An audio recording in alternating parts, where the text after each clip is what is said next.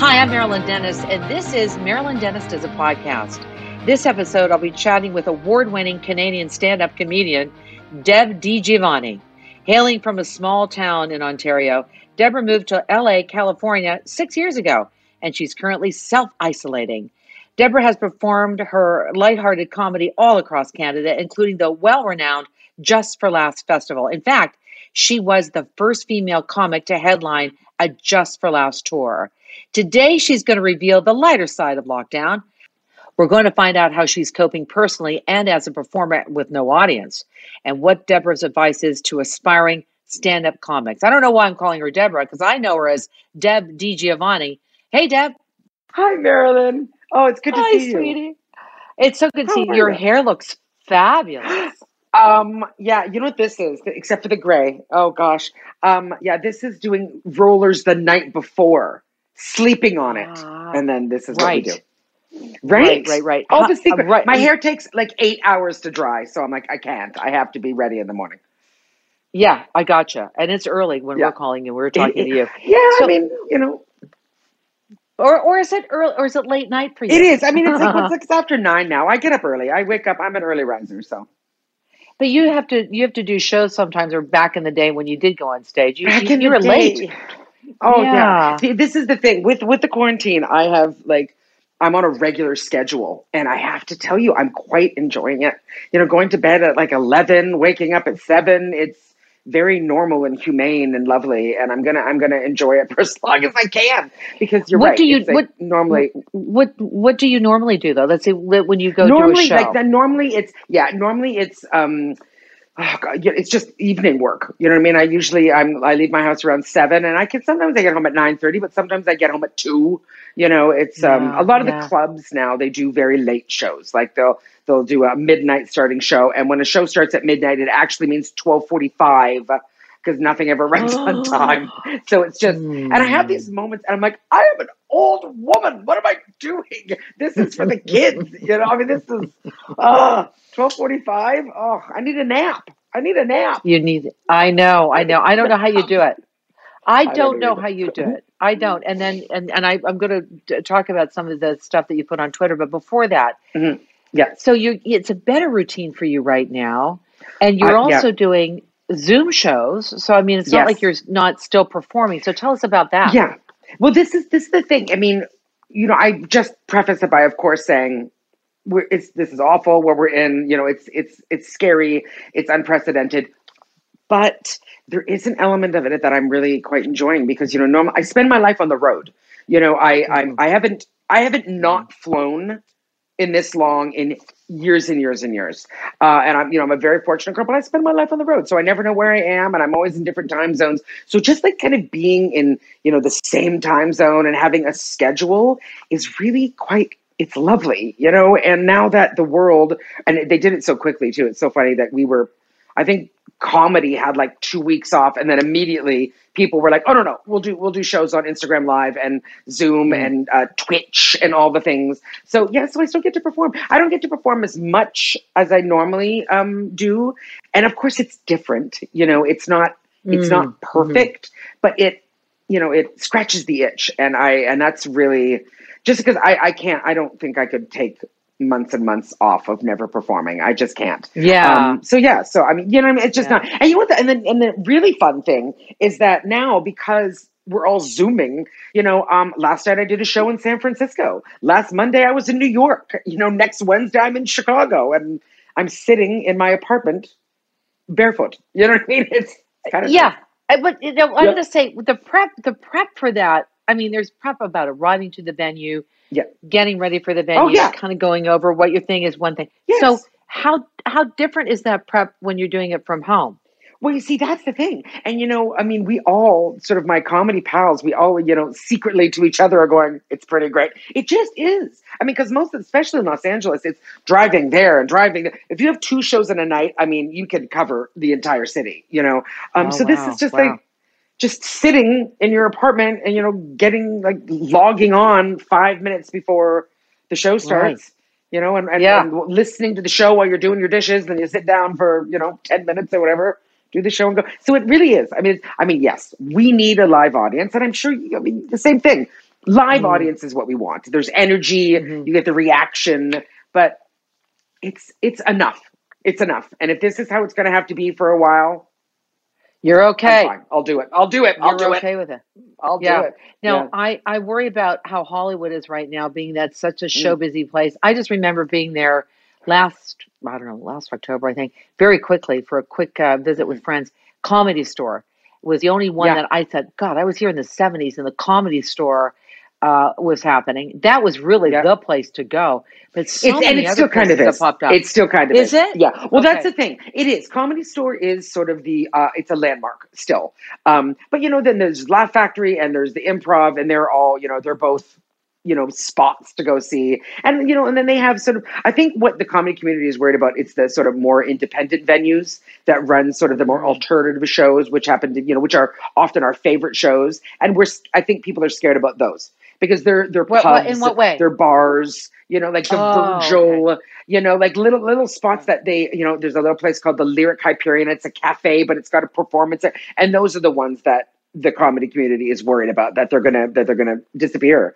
But the clubs, I think, will be okay, But the Comedy Store is it's legendary, and those are the ones that they do shows until like 3:00 in the morning. So if I'm going up at midnight, I'm probably at the Comedy Store, Hey, let me tell you, at the back. I was in my early 20s when I went to the Comedy Store, and Richard, who's the guy that was on one of the cop shows? Richard Belzer. Oh yes! Oh my gosh! Yeah. Richard Belzer was up on stage, and he was so sweary, and he went through this woman's bag, and I was like, thank God I'm sitting way behind. Oh, God. But it was such a sight to see.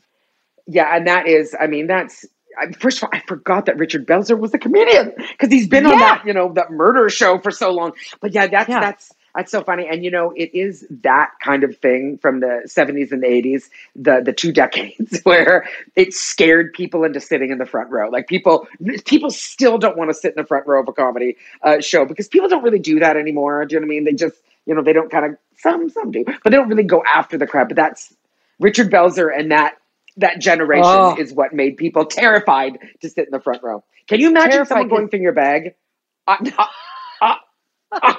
No, I would leave. I would leave immediately. Yeah, not happening.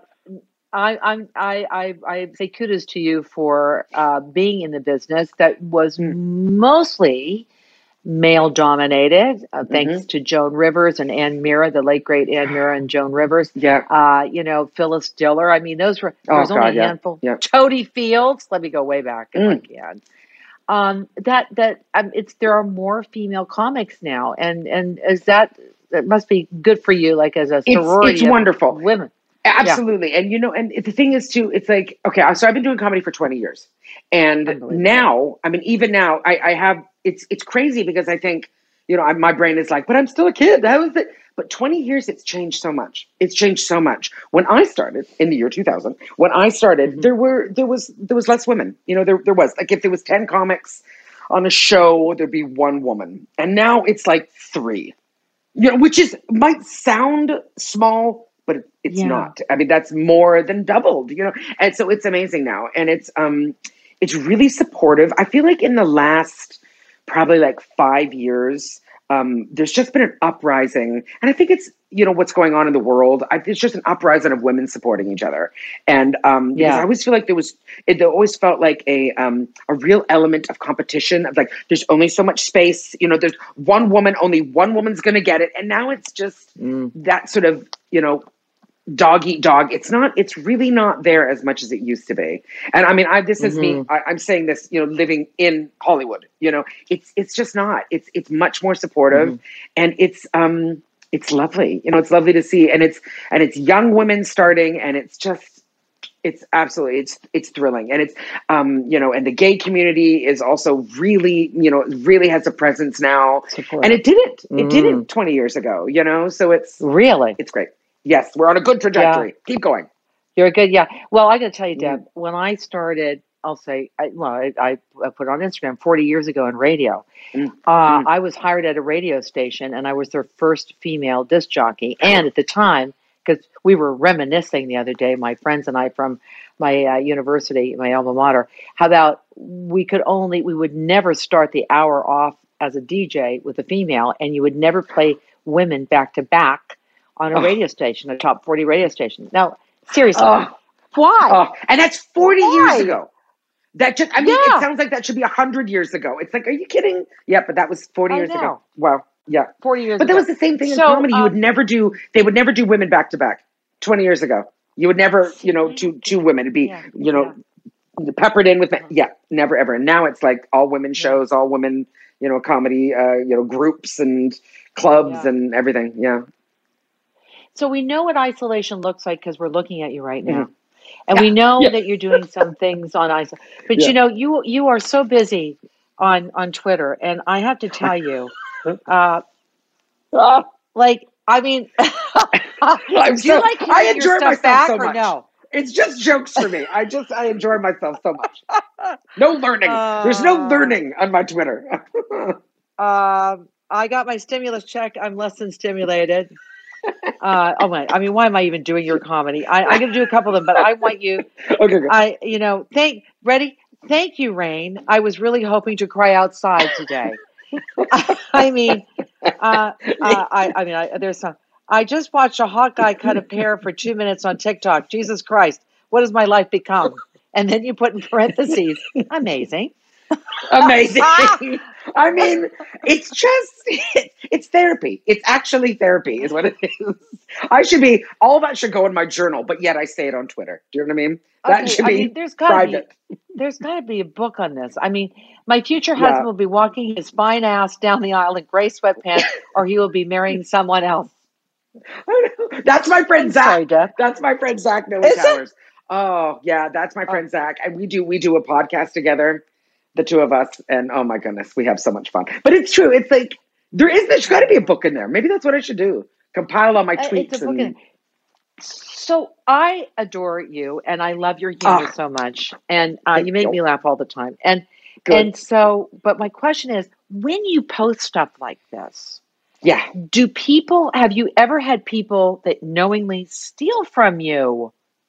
You know what? Oh, that's a good question. Because it's a bit rampant now, in the world of social media. Because there are really no guidelines. There's no real protection for people lifting and because all you need to do is screenshot, take it and use it as yours. And it happens a lot to like women I know, to comedians that I know. It does.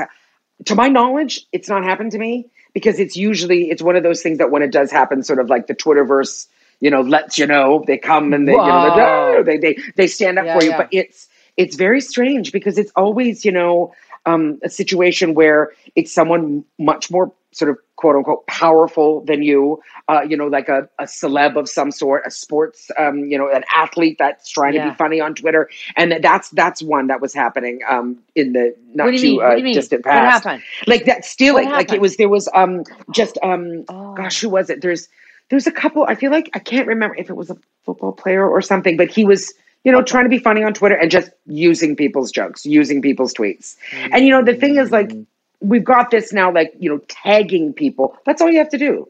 It's just tag it. But they want it to come out, make it look like they were the genius that thought of it. And then, of course, their question is like, it's just a similar thought, but it's not. It's like word for word. And it happens a lot. It happened. And what do you do about it? I don't know. Well, there was, I won't say the name because this man is no longer alive, but there was accusations of a very famous stand-up male comedian who used to stand in the back of the Comedy Store. Yes. And then he would take the first people on that, they were just trying out their stuff or not even the Comedy Store. He would go to other comedy places outside of LA, and then he would take them and then he would make them his. That wasn't a great reputation to have. And that, that was that. Yeah. No, that was, I know who you're speaking about. And there was sort of like an unwritten rule that everyone was always like, if he's in the room, don't go on stage because whatever or Oh, do the jokes you hate or jokes you know what that was always sort of the unwritten. You don't wow. want to be on stage when he's in the room because Well, yeah, it yeah. happens. And again, it's like it's the power thing. It's like if they're more successful than you, you know, it's going to be theirs. They're just going to take it, you Mhm, know. mhm. You know, I've asked musicians, you know, there's only so many keys, right? There's Yeah, only so many. yeah, How can yeah, you not, when you're doing your writing, composing something, how hmm you cannot, you know, take from maybe a friend or something you just yeah, heard, and yeah, you know, you hmm have to be so careful, especially yeah, now more than ever. I would say, yeah. yeah. And that Let us does talk happen. about. Yeah. Yeah, Oh, yeah, it does. Yeah. let's go ahead. It does happen. And it's like, and you have a tendency to ask, you know, your friends, have you heard this before? Has someone said this before? Because there are, I mean, you're Okay. right. It's like, there's only so many topics. There's only, we're all humans on the planet and, you know, we all have similar experiences. So it's normal for jokes to sound similar, you know, Yeah.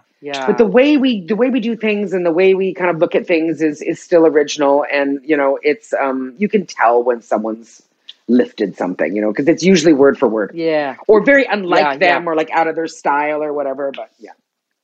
And you know, Deb, if you even change one word in a joke, you could blow the whole joke. So you can't do Oh, that either, right? that's exactly it. That's exactly it. Or even just like Mm, the way you deliver it. It's a whole thing. hmm. Okay. So what was your first joke ever?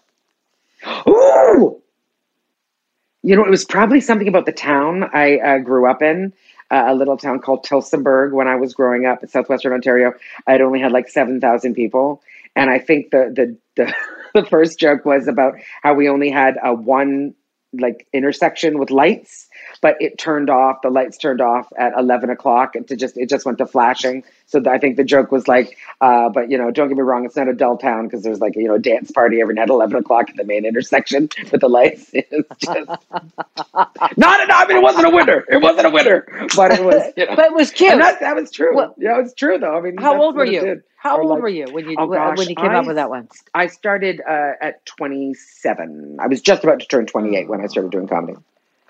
I know, an yeah. old So woman. when Oh. did you?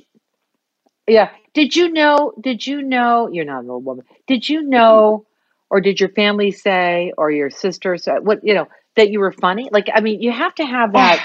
Oh, I was yeah, talking to Jim my Gaffigan the other family day. is I'm name funny. dropping. Yeah, Yeah. yeah. Yeah. My family is And, funny. My family's funny. They're yeah. they're, they're funny people. My brother is still one of the funniest Okay. people I know. Yeah, my sister, Oh, my older sister Erica, very funny. My dad's funny, and everyone else is good laughers. You know, they're just good yeah. laughers. So I think I was definitely I always made my friends laugh when I was a little girl, but the idea of performing didn't even.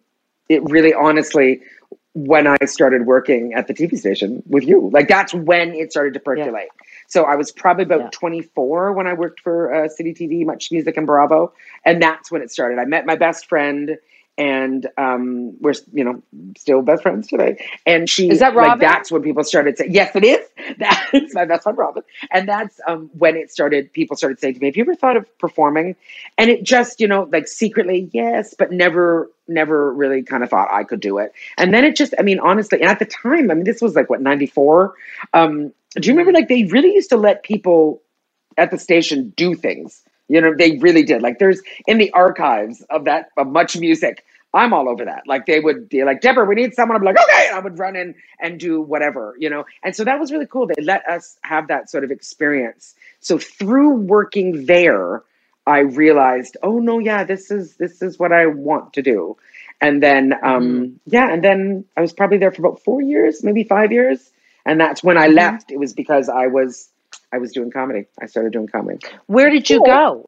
It was Humber College had started their comedy program, and it was Oh. yeah, Humber College had started. They started in 1999, and it was just a year. It was a 9-month program, and I remember like literally, I was in the newsroom, and it was a press release, and people came up to me and they're like, "You should do this," and I think I like applied sitting at my desk at my lunch. You know what I mean? Just that was the day that I decided. And then, Wow. yeah, Good and for you. I went to that school for 9 months, and it was lovely too. The program still exists, but I think it's like 3 years now. But when I did it, it was just a little bit of everything. It was like acting, screenwriting, stand up, improv, and it was, Yeah.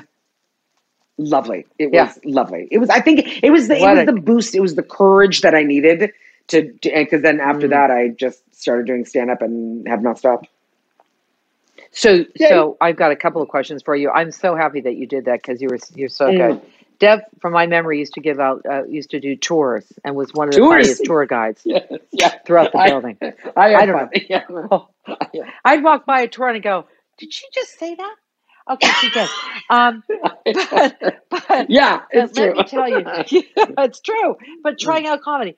So I'm thinking about people that are listening to this right now and want to getting into comedy. That's part. Oh yeah. Okay. But having an encouraging family, getting into a system where you got to try out, and being encouraged again through school.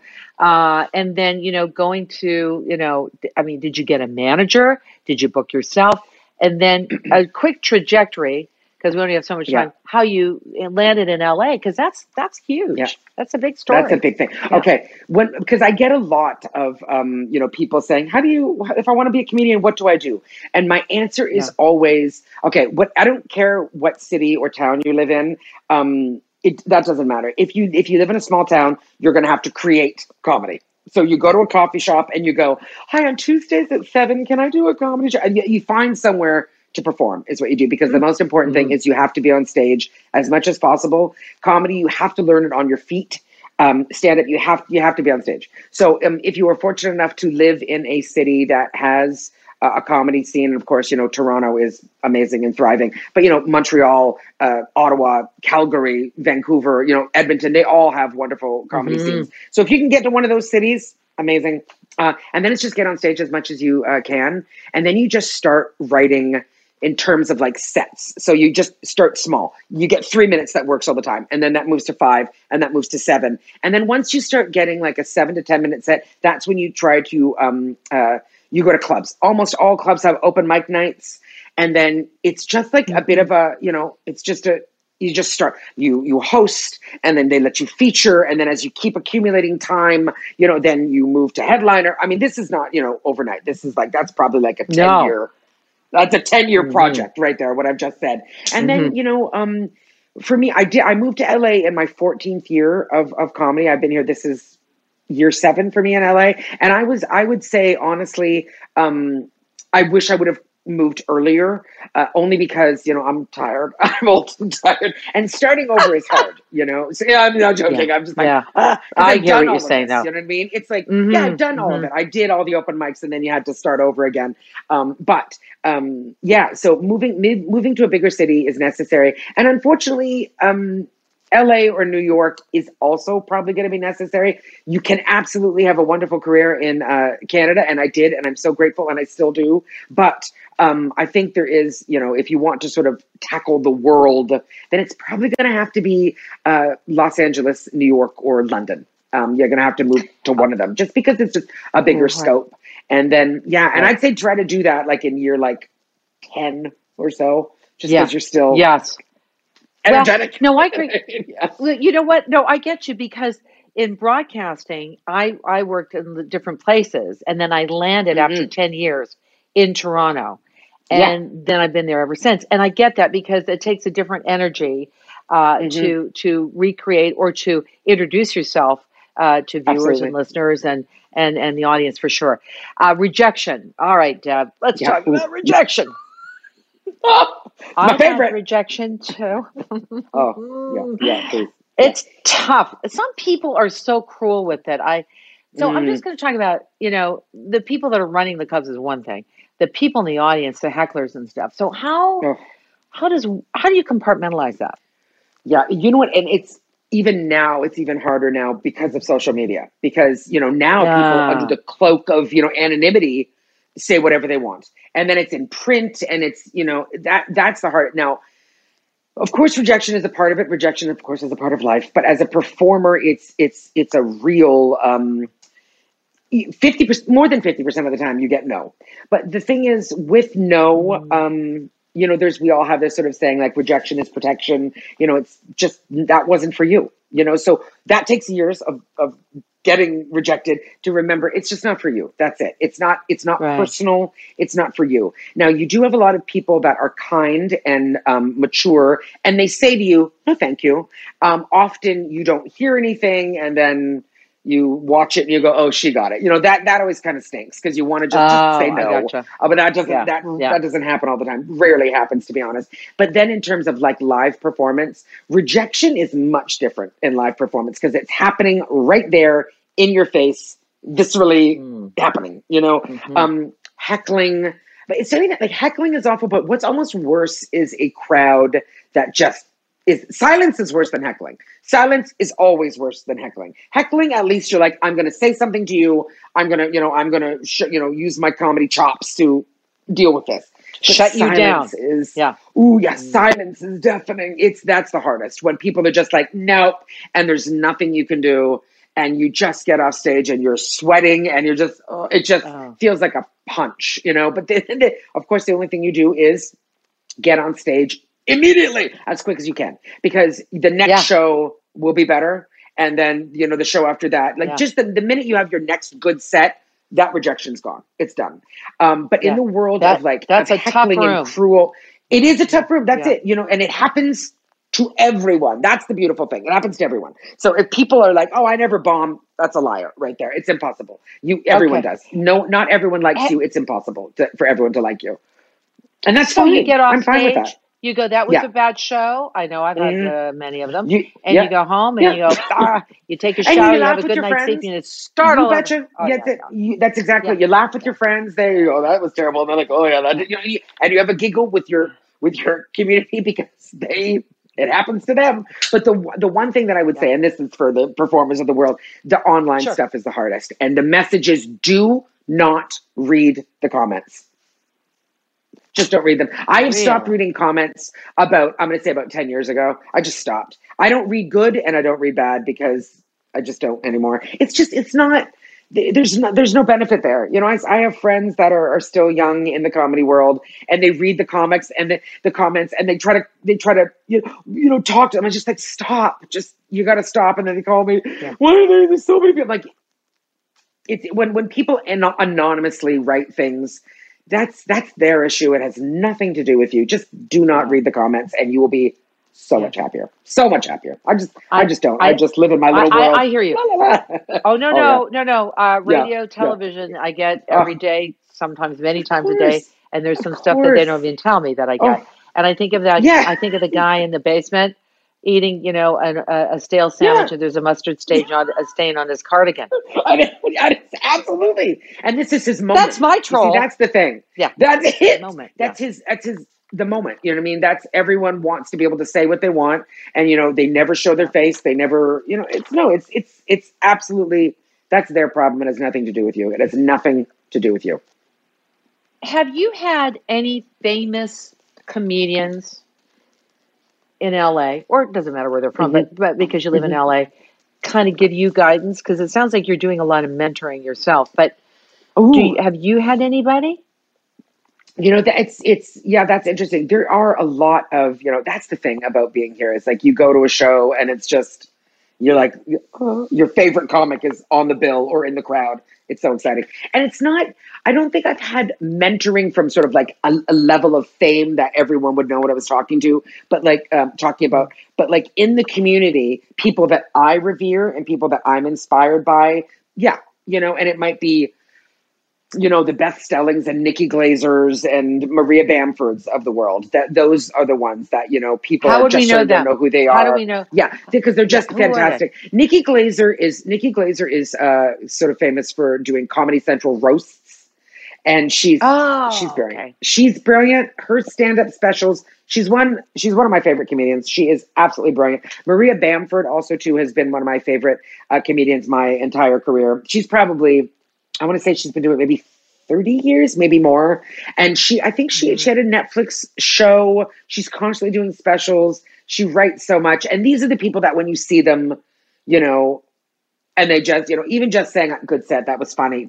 It's almost all you need. Do you know what I mean? It's like you don't even Yes. necessarily need that, like, you should do that. It's just when someone that you are inspired by says to you, good work, then your brain goes, okay, all right, there we go. I can do this for another day, because it's just, everyone wants the audience to laugh, but comedians really want other comedians to laugh. You want your peers to like you. Right. Yeah.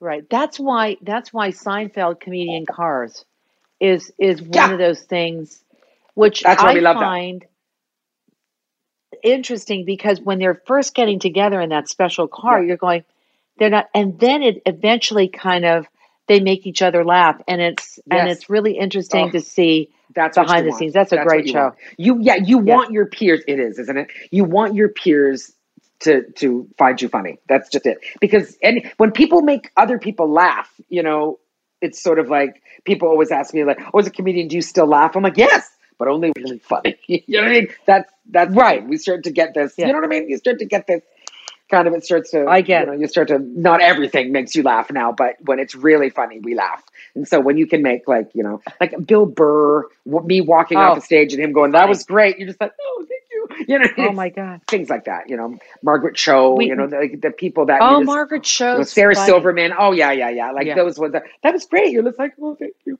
So it makes you feel good. I just talked to my boyfriend Roomba, and I swear he heard me and responded. Listen, the Roomba's changed my life. I named him Mitchell. His name is Mitch. And when I'm telling you, every day when he finishes vacuuming and then they send me that text, Mitch has successfully completed a job. I'm like, the best relationship I've ever had. I'm telling you. He's so reliable. He's a little loud, but I'll live with it. I love it. Noisy. Deb, we're running out of time, my friend. I so loved speaking to you. But here's what I want to say. No, I want to know where people can follow you, because I do it all the time, and you make me laugh, just like you did now. Oh, good. Yeah. On Twitter, it's my full name. On Twitter, it's Deborah DiGiovanni. And on Instagram, it's Deborah DG. So DEBRADG. And what's next for you after the pandemic? What's going to, where gosh, plans? Hopefully back on tour. A tour was paused when this happened. So hopefully they're aiming for September, October, and that's in Canada. So and that would be Ontario. That would be Toronto. Oh, I'll come see you. Oh my God. But so hopefully I'll be able to give dates soon. So we're really hoping to finish it up in probably September, October. Yeah. And that's it really. I just want to get back on stage as much as I can. So yeah. I know. And soon. Are you writing a lot for, like, are you thinking about screenwriting and doing all that? Yeah. Good. I mean, now it's like, we're thinking in different terms now. Now it's everything. It's like, you got to think of something you can shoot in your apartment, but it's, it's a good challenge. It's a good challenge. It's like, can you do it within the confines of your 1-bedroom apartment? I'm like, yes, you just got to do, but it's fun. It's good. It's good. All right. Well, listen, Deb DiGiovanni, you are one of my favorite people. I just love your humor. I just love you. Thank you so much. And we'll talk to you. Hopefully you'll come and visit in Canada in the fall. And if not, we'll do another podcast together. All the best, my darling. Sounds good. Marilyn Dennis Does a Podcast. New episodes every week. You can download or subscribe on the iHeartRadio app or wherever you get your podcasts.